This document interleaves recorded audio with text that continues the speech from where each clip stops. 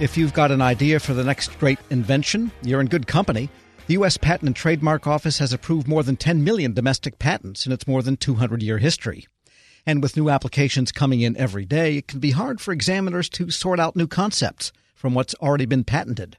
Andre Iancu is director of USPTO. He tells Federal News Network's Jory Heckman how the agency is testing artificial intelligence and automation to sort through all of this information. So it's actually much more than 10 million, right? Because there are 10 million U.S. patents that have been issued to date, obviously more than that, number one. Number two, there's all sorts of international patents issued in foreign countries, issued in other jurisdictions. They also could be a source of prior art. And then on top of that, there is what we call non-patent literature, the corpus of which is growing exponentially. We happen to live in an age of a publication explosion. We have been in the midst of a publication explosion for quite a few years now, and the amount of literature out there that is potentially relevant to any particular patent application is growing at a very fast pace. And all of that theoretically needs to be searched to determine whether a particular patent application is novel and non-obvious. So given the growing number of prior art references out there for any particular application, our examiners need better, faster tools in order to address all this growing corpus of art. And AI would be a fabulous tool if we can manage to develop it and give it to our examiners. We're a ways away from all that. We're working at it, and we're making progress, but it's a complex issue. I do hope, though, that we're going to get there. In your perspective of things, are there perhaps low-hanging fruit or use cases that are more realistic in the short term as opposed to some of these more complex issues that would take longer to develop the actual infrastructure behind it? Is there any kind of tier behind all of this? Yes, absolutely. So what we just discussed in the prior answer with respect to a full prior art search, that is the ultimate goal. But there are quite a few achievements that we can make along the way. I'll give you a couple of examples. So first, image searching. Image searching using AI tools and machine learning is already at a quite advanced stage.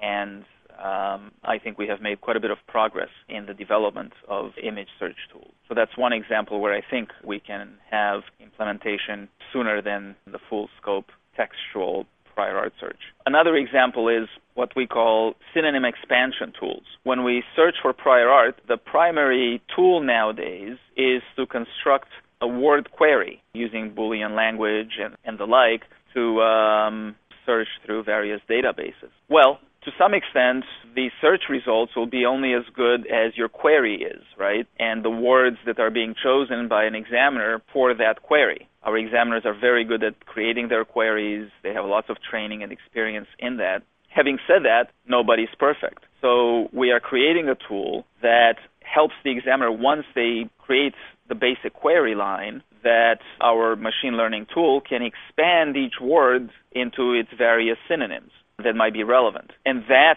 tool, the development stage of that tool, is quite advanced.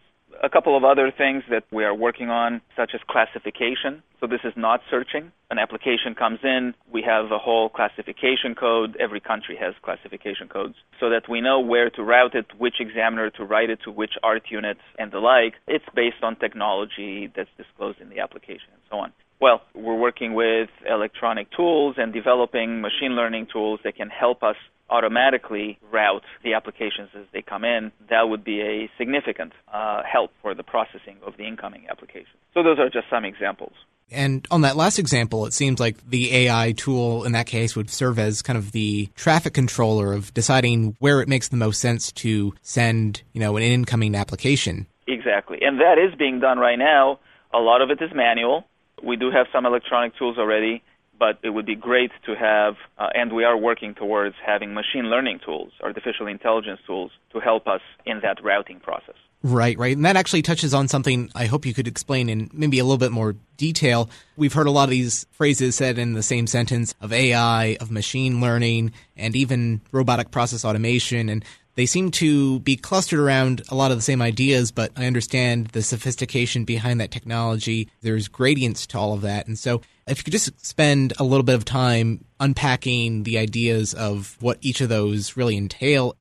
That is a very complex question and complex issue. People talk about AI as if it's one thing, but you have correctly identified it's actually a very complex set of technologies. And every time we speak about AI, one of the first things we need to do is to try to define exactly what AI means. Suffice it to say that when we speak about artificial intelligence or machine learning tools, there is a wide spectrum of technologies that come into play. The fact of the matter is most people would recognize that they already are encountering a lot of what folks would consider artificial intelligence tools in their daily lives already. On your smartphone, for example, you're beginning to type in a phrase or an address or the name of a restaurant, whatever. The automatic filling of the predictive filling of the rest of your query, that is a form of artificial intelligence.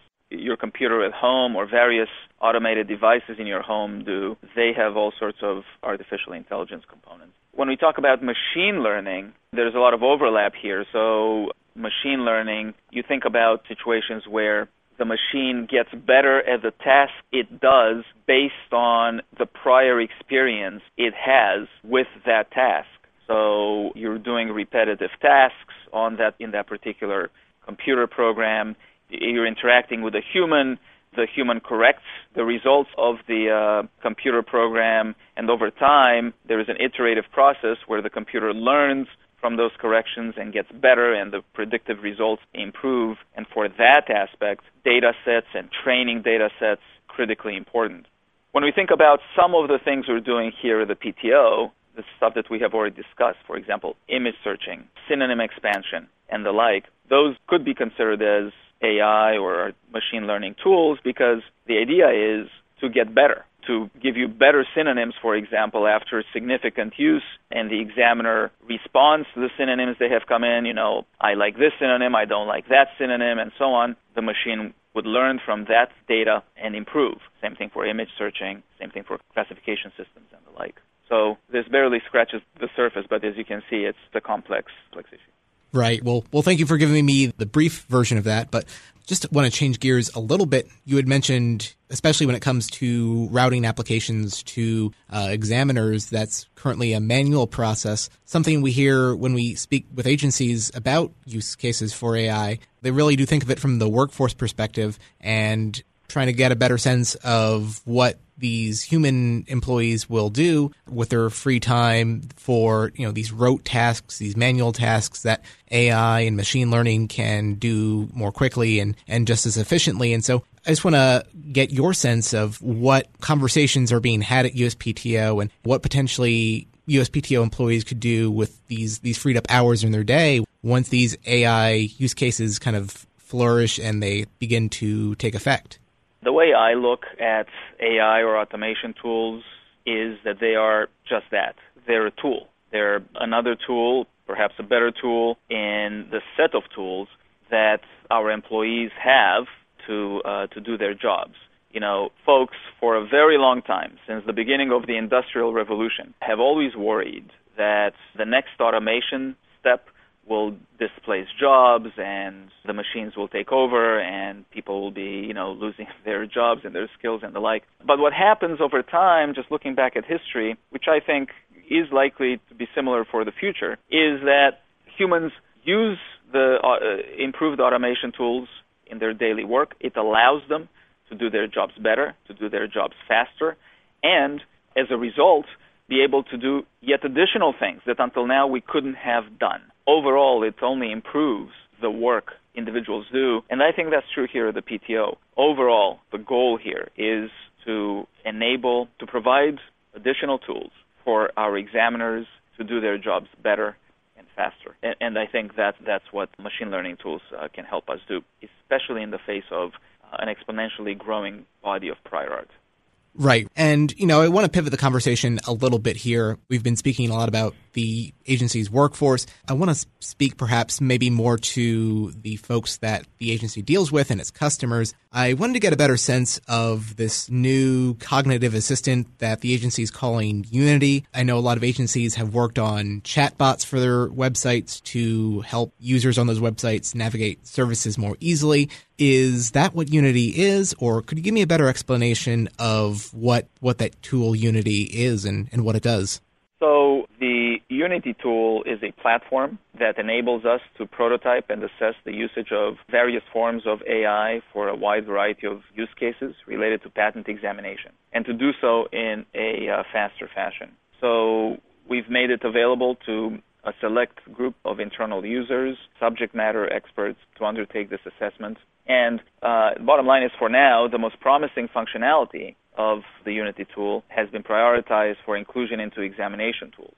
So examples of the functionality using AI techniques that we are pursuing includes assistive patent classification that I have already discussed, to automatically assign classification symbols based on the document text, and semantic document clustering and visualization. There are also aspects of searching at the same time, a unified fashion, so to speak, in multiple databases. But in any event, it's early days and we're still testing, and we're not yet ready for operations. And something else I want to get better understanding of is, obviously, with any AI tools, there's a lot of data that goes behind the scenes, and also the IT infrastructure needs to be up to par as well. And so I understand that USPTO recently completed a major IT upgrade to its patent application locating and monitoring application, or PALM. Could you just give me a better sense of how those improvements might perhaps pave the way for AI adoption at the agency?